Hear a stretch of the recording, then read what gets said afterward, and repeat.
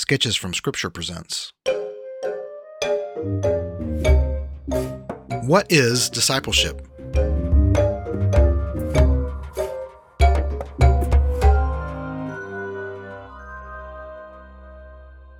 If you are part of a church, you may have heard the term disciple or discipleship before. But what does it mean? What is a discipleship group? Is being a disciple a strictly Christian thing? What's the difference in being a student and being a disciple? How does one become a disciple? What does it look like? What are our responsibilities? Is it for everyone? How important is it? This 4-part series will cover the basics of being a disciple of Christ, what it means to trust and follow Jesus.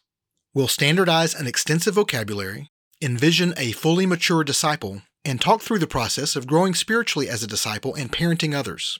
The information we'll discuss is largely taken from North Boulevard Church of Christ's Discipling Handbook, which can be downloaded for free at northboulevard.com/dbs.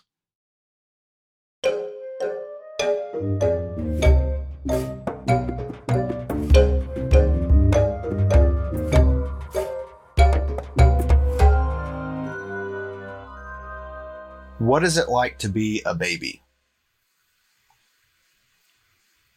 From a newborn through that whole sort of infant stage, what is that experience like? What is it like to be a baby? What is it like to be an infant? What is it like? What can a baby do? What can infants do? What does their life consist of? What are some of the characteristics of their life? Kind of put us in that mindset. These are the kind of questions that we're going to be looking at after a short review. So let's go ahead and look at the Discipling Handbook just real quick. And again, we're talking about growing disciples or making disciples, helping other people be a disciple of Jesus Christ. We're helping them trust and follow Jesus is what that means.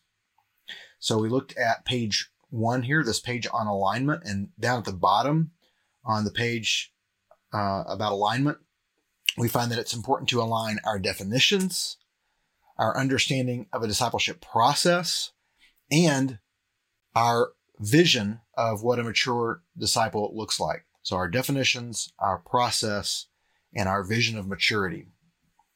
And so we've kind of put up as a vision of maturity Jesus as the perfect disciple maker, of course, and as someone who completely obeys the Spirit, completely obeys the Father. We put up the Apostle Paul as a great example of a disciple maker. We have his letters. We see his relationship with Timothy. We see his influence on the early church. So that's something that's easy for us to look at. And we in particular look at 2 Timothy 2:2, where Paul tells Timothy, the things that I've taught you, you give to reliable people so that they can teach others also. So you get 4 generations of disciples there. Paul, Timothy, reliable people, others also. And spiritual maturity requires sort of having these multiplications, these generations that come after you. So until you have generations of disciple-making disciples coming after you, there's still some maturity. There's still some growth that you can have. So that's good news. On the page that says a disciple is, we learn that a disciple is an apprentice, that a student is someone that learns something. A disciple is someone that learns how to do something from someone else. And so they mimic a master until they become a master themselves. And in the context of Christianity, we want to be a disciple of Jesus. And so we're going to learn things. We're going to learn how to do things from Jesus. We're going to learn how to live life, and we're going to learn how to make disciples by watching Jesus. And so we see the first words of Jesus to his disciples here in Matthew 4:19, follow me and I will make you fishers of men. That means we're going to make a decision to follow Jesus. When we do that, he's going to begin to transform us into people that are committed to his mission of going out and telling people the good news. And so a disciple is someone who is following Jesus, being changed by Jesus, committed to the mission of Jesus, someone whose head has made a decision, their heart is being changed, and their hands are at work. And very simply, it's just someone who trusts and follows Jesus. And so when we looked at making disciples, that's sort of what we boiled that down to at the bottom of that page. Disciple making means helping people trust and follow Jesus. And I've said several times, if you can just remember that phrase, trust and follow Jesus, that's really the kernel of discipleship, trusting and following Jesus. What does it mean to make disciples? You're going to help other people trust and follow Jesus. That's it. If you're helping other people to trust and follow Jesus, then you're doing disciple making. You're doing discipleship work. So then we looked at the discipleship lifestyle, which is over here on the right side of the page. And we saw that there's these 6 elements of the discipleship lifestyle: Father, Son, and Spirit, relationships, intentionality, the Bible, journey, and multiplication. And you have to have all 6 of these things, or it's not really discipleship. If any one of these things is missing, you might have a very good thing, but it's not discipleship. Many of us have small groups that have a lot of these things, but they don't have multiplication. And so they're excellent small groups. They're great life groups. They're good Bible studies, and there's nothing wrong with them. But if they're not multiplying, it's not discipleship. And so we need to have something in our life where there is some multiplication. Otherwise, how are there more people coming to know about Jesus? There's got to be multiplication some kind of way. So part 2, we looked at the discipleship contexts, and we looked at Luke 9 and 10, where Jesus sends out the 12, and then there's the feeding of the 5,000, and then Jesus sends out the 72. And we talked about really how all 5 of these contexts are very present in those stories from Luke 9 into Luke 10. If you look at pretty much all the stories in Luke 9 and 10, you can take each little story and plug it into one of these contexts, either the public, 70 plus people, the total church, the total church assembly and beyond, your city, your nation, your world. The social context, a class, a ministry, some kind of missional community, about 20 to 70 people. A personal context, this would be most of our small groups, but a life group. We call them life groups because it's people living life together. They know each other. They're familiar with each other's family. They know personal details about each other. It's personal. They meet in each other's homes. It's about 6 to 20 people, much larger than 20 people. And it's really hard to be personal. It's really hard to know everyone and for everyone to sort of get equal time in the study and those kinds of things. Transparent context is 2 to 5 people. This is a very, very small group. And then down at the bottom, you have the divine group, which is just one person alone. So, again, going back to scripture, you could take all the stories of the gospel and plug them into these 5 contexts one way or another. You have Jesus going off to pray by himself. You have Jesus with Peter, James, and John. That's his transparent group. That's 3 guys out of the 12. The 12 is like the personal group. These are the guys that live life with Jesus. But Peter, James, and John get to do things that the rest of the 12 don't get to do, that the other 9 don't get to do. They're there at the Transfiguration. They're praying with him in the garden.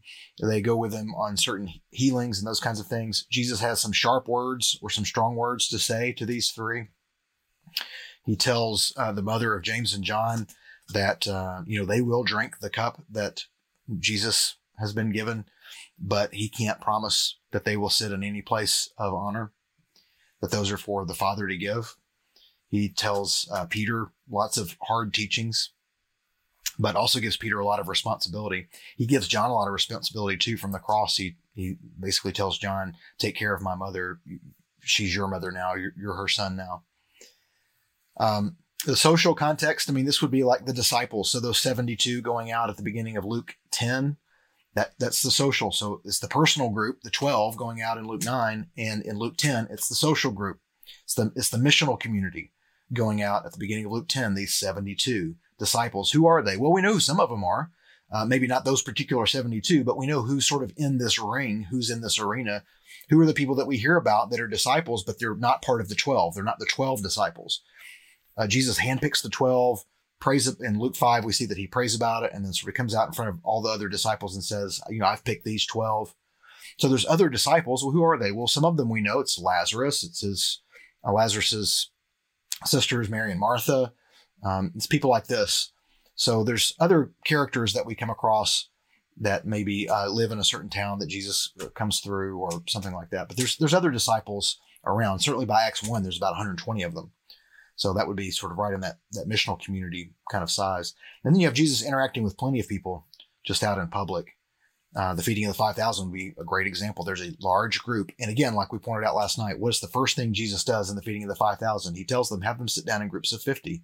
That's a fact I never even noticed until I started studying discipleship and started studying some of these ideas about discipleship contexts.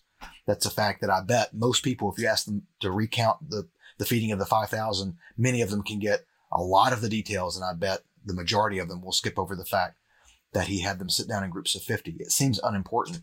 But when you look at it from a discipleship context and from the ability of 12 men to be able to actually interface with family groups, now it makes so much sense. Oh, well, 12 guys, everybody sits down in groups of about 50 each. You're going to have, about 100 groups, right? And so 12 into 100, everybody's going to have like 8 or 9 groups. And most of those groups are going to be 2 or 3 families each. Like suddenly that starts to seem really manageable for the disciples. Not that they're going to know everybody, but that they might know, 3 or 4 of the people groups that they meet during that time. So understanding these discipleship contexts helps you put a lot of the scripture stories into proper focus. So there's another thing that we talked about that's not in this book, but we talked about last night. So I want to bring it up again. And that is the idea of method. So when I study, I have 4 books that I take the guys that I disciple. I take them through these same 4 books. We start with Colossians, and then we do Ephesians, and then we do 1 Timothy, and we do 2 Timothy. I think if I have time, I'll circle back around at the very end and we'll talk more about why I choose those books. But one thing that I get to do through those 4 books is they sort of get increasingly complex as we go. Colossians is just a very simple, short, positive letter. So it's good to kind of cut our teeth on, get started with. Ephesians is basically the same letter as Colossians, but it goes more in depth. It's more detailed.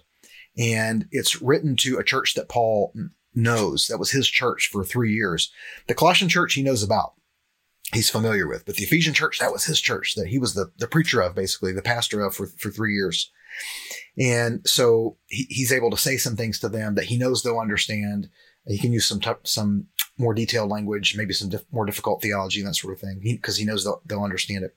1 Timothy is basically written to that same church. 1 Timothy is really 2 Ephesians, if you want to get down to it, because Timothy is still in Ephesus and Paul is writing. It's to Timothy, but it's really for the benefit of the church, and it's about church leadership and those kinds of things. And so when to put 1 Timothy in context, you got to know Acts and some of the church history, and sort of follow when Paul left and when Timothy went back and when Paul and Timothy maybe have parted ways and when Paul was in prison, all these kinds of things. 2 Timothy is a very sweet pastoral letter just from Paul directly to Timothy about their relationship. So what you have is you have Colossians, which are just sort of reading the text. I'll read this paragraph and interpret it. What does it mean? And obey that. Okay. Ephesians, you're looking at it as a letter. Hey, this was a letter. It was written to people. There's a context here. What's the letter context? Okay, he's starting an argument in chapter 1. He's making finer points on that in chapters 2, 3, and 4. Now he's showing the consequences of that in 5 and 6.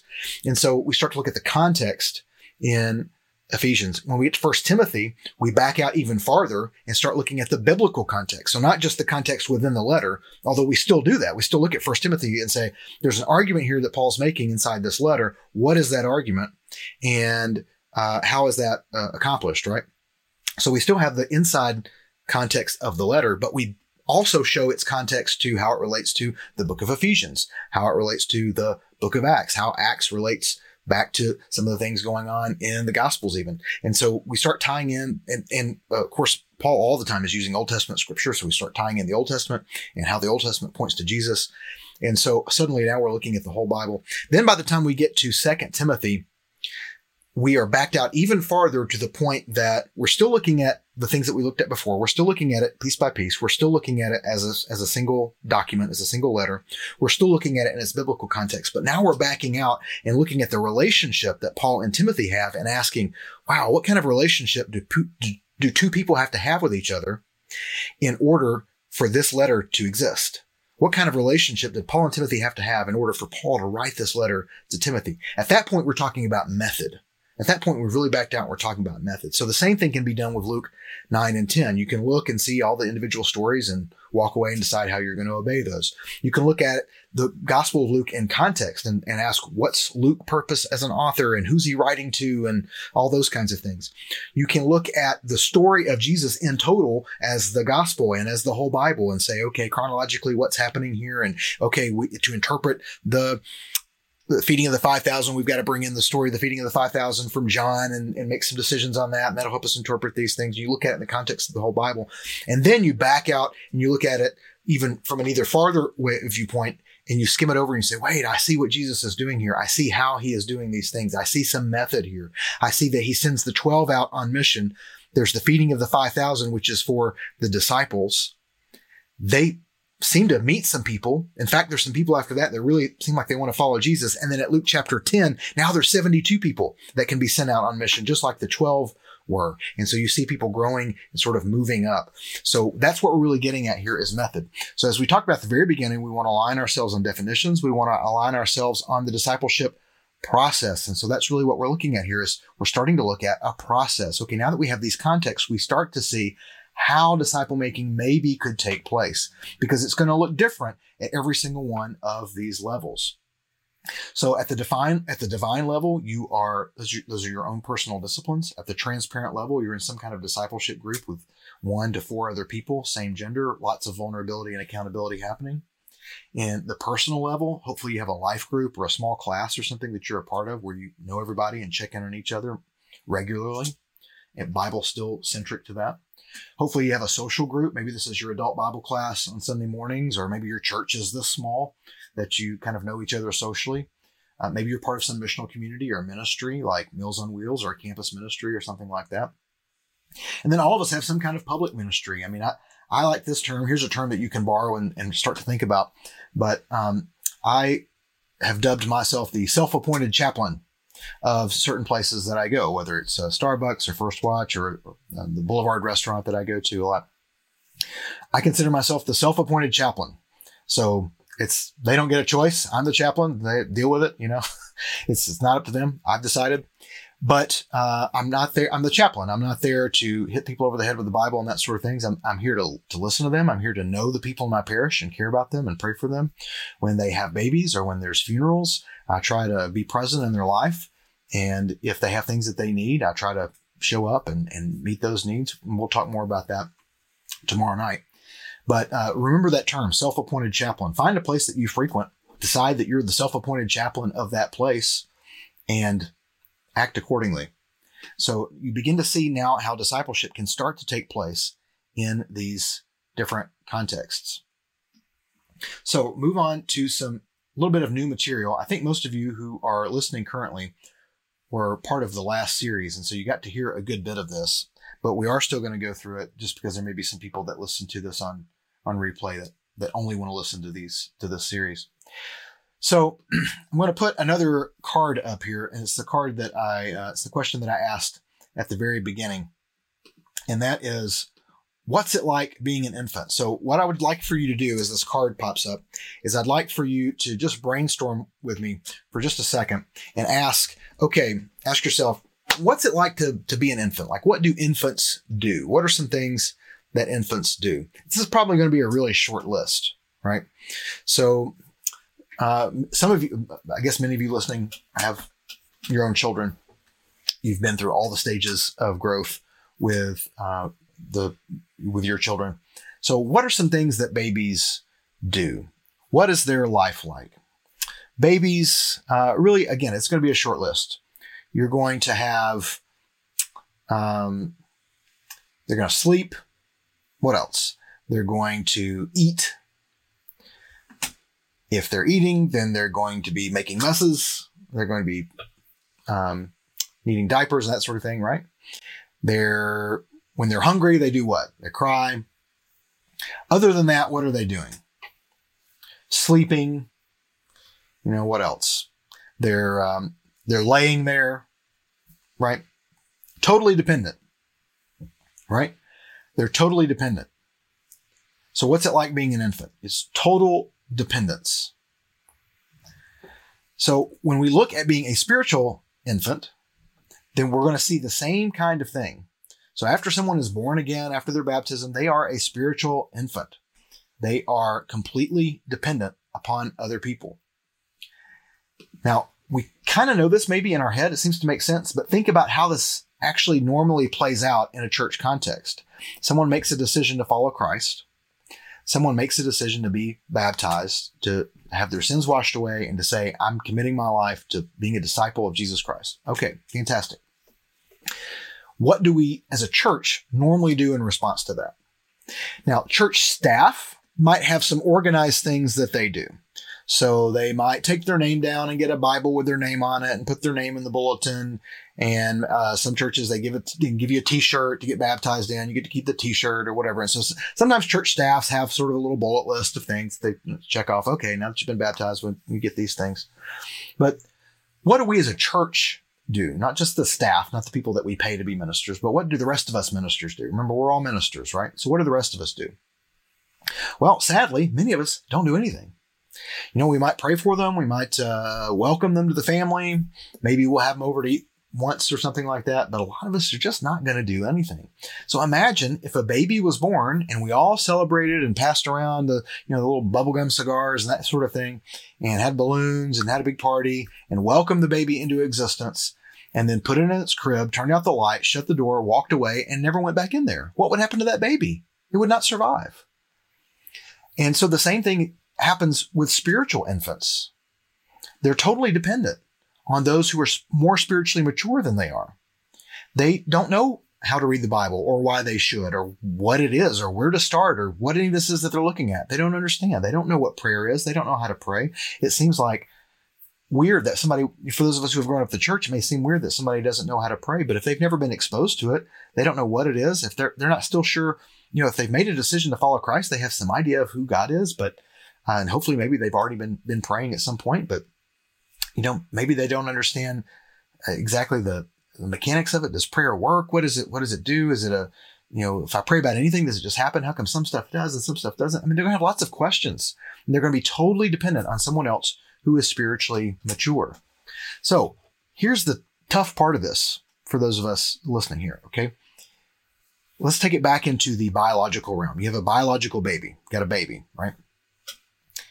If a baby was born and we had a celebration, and then the parents of that baby put it in the crib, turned out the light, and shut the door, and never went back in that bedroom, and, days later, the child is dead, what would we do? We would take the parents and we'd put them in prison, right? We'd put them in jail. We would punish the parents, because whose responsibility is it? It's the parents. No one would walk into that room and go, well, that poor baby just didn't know what to do. It's a shame. I hate to see it happen. That's not what would happen. We would round those parents up and quickly throw them into jail, and rightfully so, right? Okay. So when someone is intentionally neglecting a child, we make that a crime. So spiritually, we need to really think of things in the same way. Jesus had some very tough words for the 11 remaining disciples. So this is in John 15 when they go out into the vineyard, and Jesus is saying, I'm the vine, you are the branches. Judas has already left at this point. So you have the faithful 11 left. And Jesus is talking to them. So he's not talking to just the lost. He's not talking to Gentiles or Romans or whatever. This is the 11 disciples that have been with him from, year and a half to 3 years. They've lived life with him. They're still sticking around. They've just finished Passover Seder.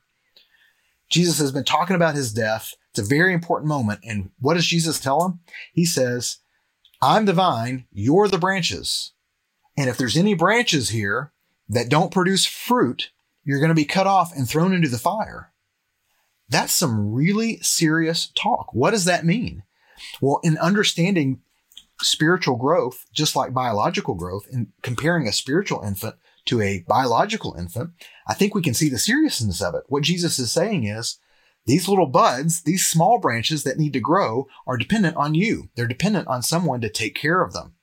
These little seeds that are coming up, they're dependent on someone to take care of them, to tend to them, to pull weeds and to water and to fertilize and to build a fence. You have a job to do. You have a role to play. And spiritual infants need spiritual parenting. It's very critical. So next, let's talk about childhood. What's it like being a child? What is it like being a child? So if an infant is newborn to 4 or 5 years old, what's it like being a child from 4 or 5 up to 13, 17, something like that? Well, let's think about what are the life changes that are going to go on during this time. So an infant kind of learns to talk. An infant begins learning things. An infant starts out totally helpless, but slowly learns how to do some things on its own. So by 4 or 5, the infant is mostly dressing themselves, I guess. I think I learned to tie my shoe before I was 5, right? We're talking, many of us talking nonstop by this time. We're learning to sort of play on our own and entertain ourselves, being able to feed ourselves, these kinds of things. That's happening in infanthood. What happens in childhood? Childhood, the number one thing that begins in childhood, at the beginning of the childhood stage, and I think probably clearly defines going from being an infant into a child, is socialization. So we have play dates and things when we're infants, but when we're a child, what happens? We go to school. Now, some of us were homeschooled. I understand that, but many of us, we just went to public school, right? And so going to school, suddenly you're making connections with all these new people and all these different families that have different values or different preferences than you. And suddenly you're having to differentiate yourself from everyone else. So I don't know if you feel this way. Maybe I feel this way because I don't have children of my own, but 3 and 4 year olds, they just all kind of the same to me. Like, unless I'm around them for a while and kind of get a sense of their personality, just like 3 and 4 year olds, it's like they all just are kind of the same. 5 and 6 year olds all have their personalities more figured out, right? Because they have to, because there's 20 of them in a room. They have to differentiate themselves from everyone else. You like this, I like that, and these kinds of things. And they start discovering an identity. And so in infancy, the identity is just totally themselves. The whole world is about me. In childhood, their identity now breaks open and they see that they're part of something larger at work. Now, it's mostly around other children at this point, right?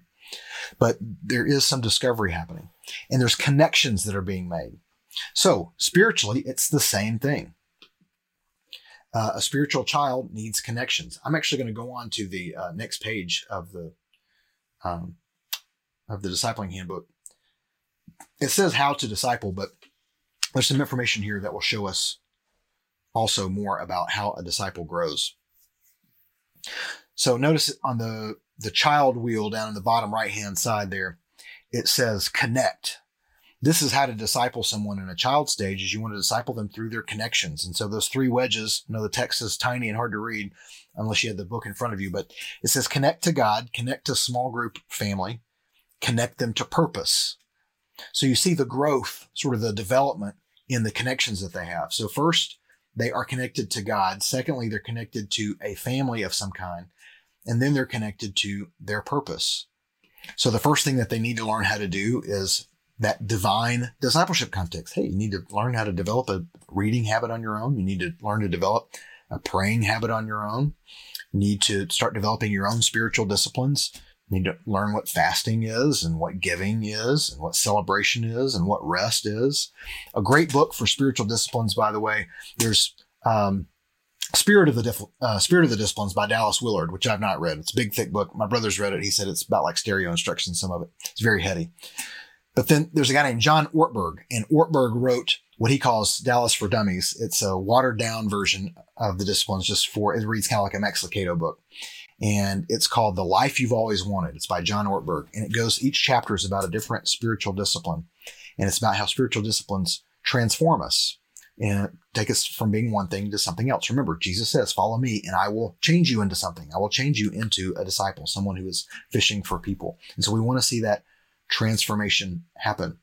So when you are a spiritual child, that's what you've got to develop. You've got to develop a connection with God. How are you going to do that unless someone shows you how to do it? How is someone who is a spiritual child going to learn about fasting, going to learn about praying, going to learn about giving, unless someone tells them that it needs to be done, unless someone tells them how to do it, unless someone models it for them?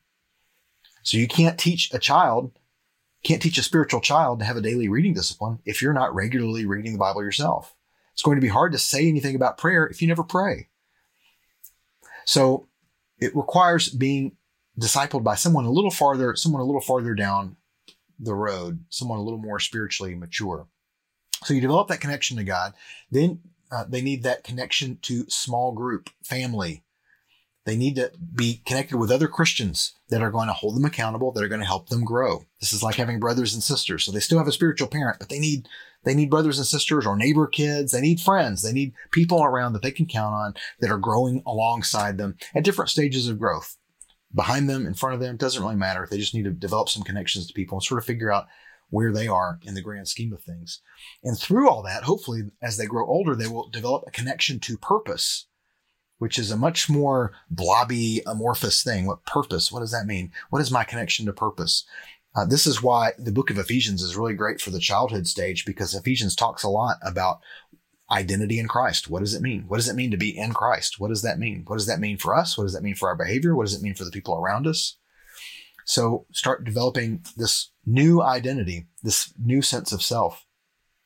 And you can see as it goes around, the things get more complex. This is very typical of childhood. In childhood, you learn math. You start learning to count and learning your numbers.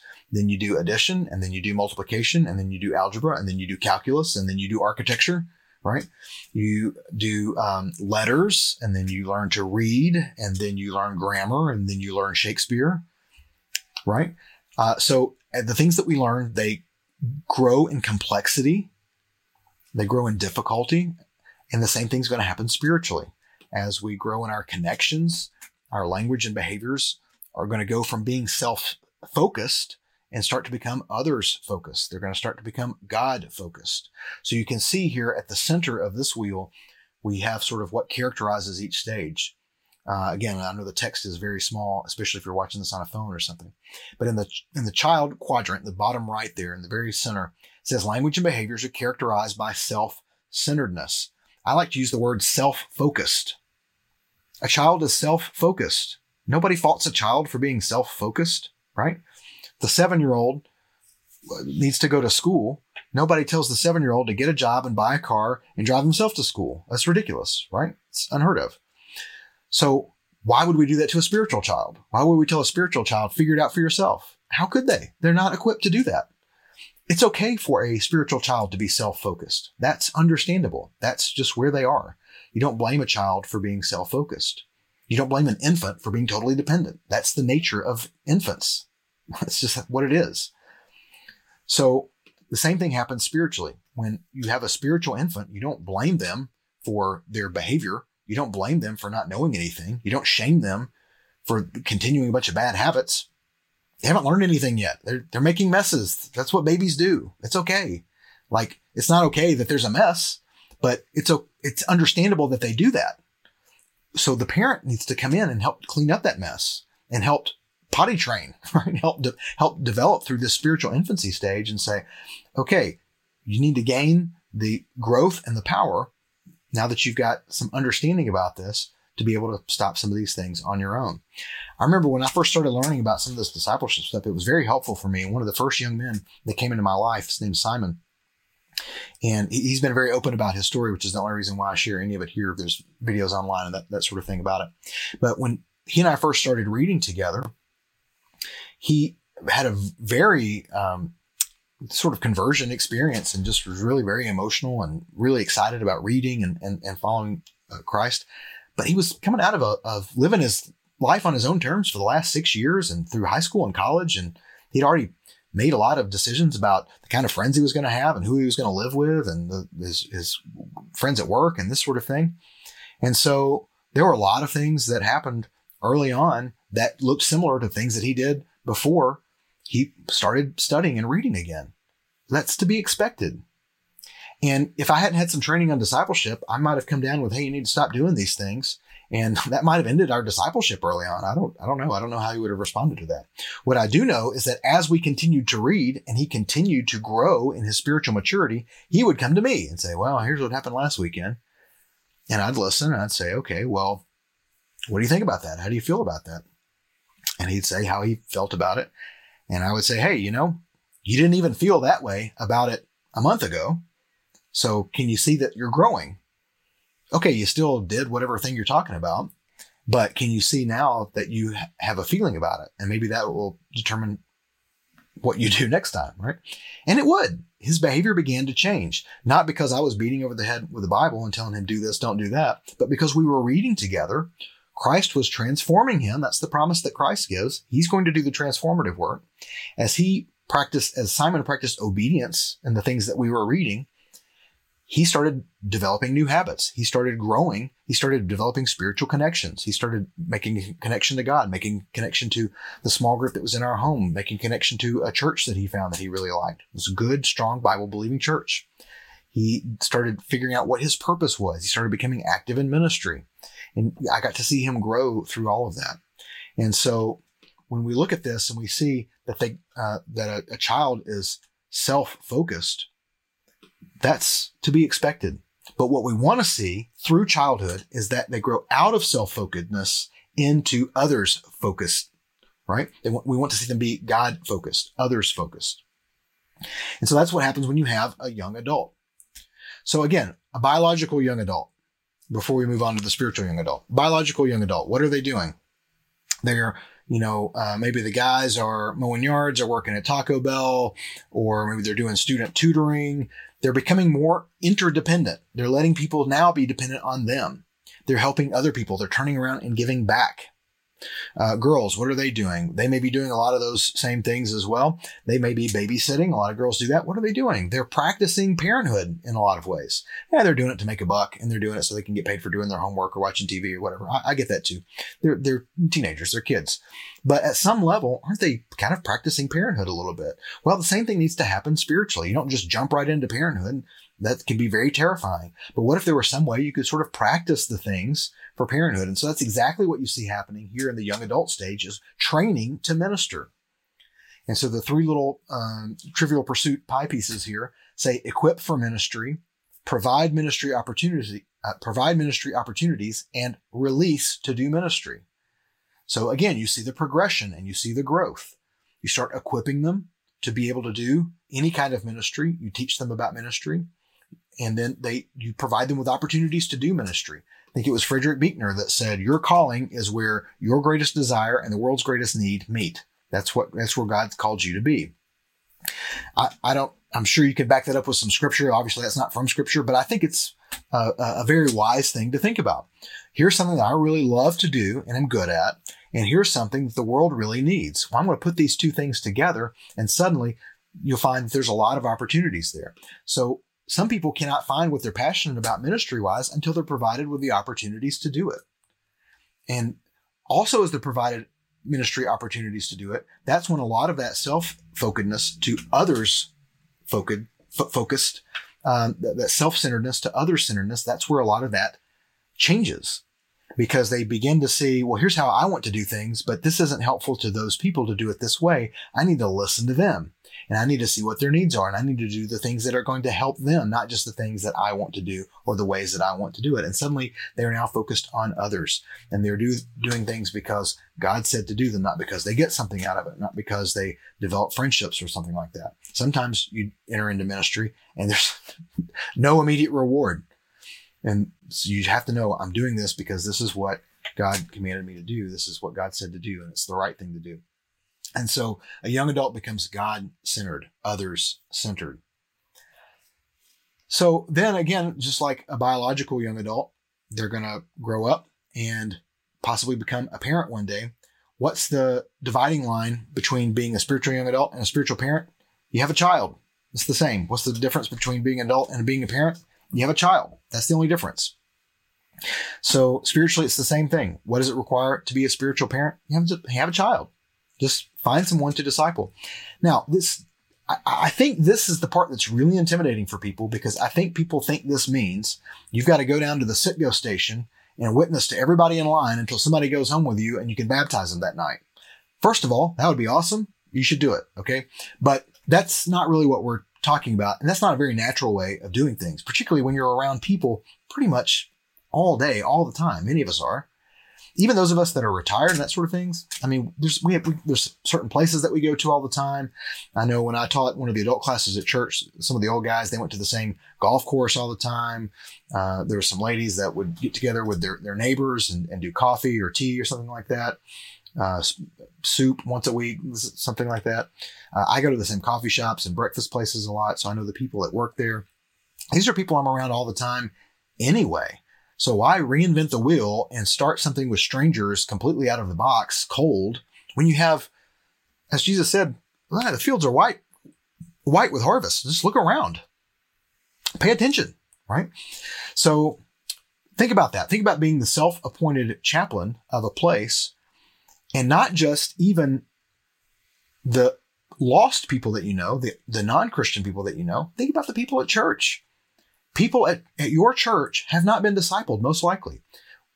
People my age and older, we grew up in a little bit of a Christian culture. And so we've been able to have the benefit of Christian people helping us through school, helping us through life.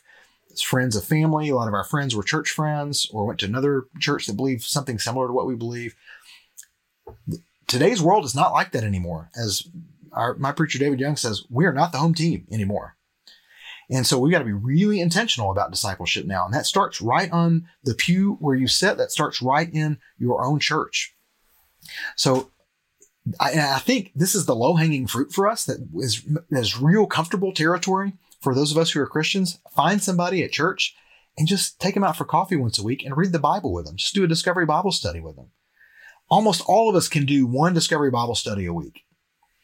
Pair it up with a lunch you're already having or a breakfast you're already having, and then you're not even sacrificing time, really, because it doesn't take 45 minutes or an hour to do a Discovery Bible study. You can do it while you're eating with somebody else. It's not difficult. It's not really that big a deal to do, and yet it's a thing that'll transform both of your lives, I promise. So how do you become a spiritual parent? You just get a spiritual child. So everybody listening now, I want you to think about somebody at church, someone who sits near you or is in a class with you, someone who lives near you, whatever, somebody that you already have a relationship with, someone that you could, for the next, 6 weeks, just talk by phone. Once everything starts opening back up, if you're going back out, maybe you guys can meet up for a coffee or a biscuit in the parking lot or something like that. But I want you to think about somebody that over the next 6 weeks, you could just spend an hour with on the phone or across the table, talking about the Bible. Reading a piece of scripture and talking about it. You know somebody that you could do that with. And so I would love for you to reach out to that person tomorrow, tonight would be even better. Think about somebody that you could just spend some time with and encourage and read the Bible with. Everyone at your church needs this. Maybe you feel like a spiritual infant. Maybe you feel like a spiritual child. If you're part of a church and you feel like a spiritual infant or a spiritual child, then I bet you know somebody at your church that you really look up to and say, wow, that person knows a lot about the Bible, or wow, that person always does the right thing, or wow, that person's a great father to his family, or wow, this person is just the sweetest woman to everyone that she meets. You know somebody at your church that's ahead of you in their walk, someone that you would like to disciple you. It would be great if you had both, if you had time for it. And I think most of us have time for it if we make the time. My brother says you need a Paul and you need a Barnabas, you need a Silas and a Timothy. So Paul had Barnabas that was kind of a disciple maker for him, someone that mentored him. Silas was somebody that worked along beside him, and Timothy was someone that he discipled. So every Paul needs a Barnabas, a Silas, and a Timothy. You need somebody that is training you, mentoring you. You need someone that is working alongside you, and you need someone that you are giving back to. You need someone that you are mentoring and helping to grow and helping to mature. So that's a little bit of the discipleship process, how a disciple grows, the kinds of things that a disciple needs. Again, get the PDF. You can look at it in detail and it'll make a lot more sense. I'm just trying to give you some good background so that when you do look at this PDF, you'll be able to do it on your own and it'll make sense. We're going to come back tomorrow night for part 4, and we're going to zip through the rest of the pages in the booklet. I very intentionally went real slow here in the beginning. A lot of the pages in the end, we can just spend a couple of minutes on per page and get through. I really only have 1 or 2 other things that I really want to get down. But what I really want to leave you with is this. The best way to think about discipleship is really thinking of that word parent. Even those of us that aren't parents have parents. And so we know what parenthood ought to be like, or we've seen parents, we've seen families that we think, oh, there's a family that's really functioning well. I would like to be in a family like that. We understand the concept of parenthood. We understand the concept of family. Discipleship is not something you do. It's not an event. It's not a program. It's not a worksheet. It's not a workbook. Discipleship is not something you do. It's something you are, like family. Discipling is something that you do, like growing. A disciple is a relationship that you have, like you have with a child, or like you have with a parent. When we can start to think of it more in those terms, in the parent-family terms, rather than in the doing, teaching, class, workshop, get something done, making things term, when we can think of it in growing instead of making, I think we're going to really begin to understand what discipleship is, what Jesus calls us to do. And I think that is going to empower us and encourage us to go out and do it. So that person that you were thinking of in your church earlier, that you want to disciple, or that you want to disciple you, send them a text message tonight, send them an email tonight, call them in the morning, let them know, hey, I'd like to spend 1 hour a week with you for the next 6 weeks. Would you be willing to do that? I bet they'll say yes. Most people don't know that anyone else thinks about them when they're not around. And so to get a phone call like that, I'm betting almost everyone is going to be humbled, impressed, thankful. So call that person very soon and set that up. Sketches from Scripture is a production of Parabolos, the production company of author and filmmaker Paul Andrew Skidmore. Subscribe to this podcast and more at skidmore.substack.com.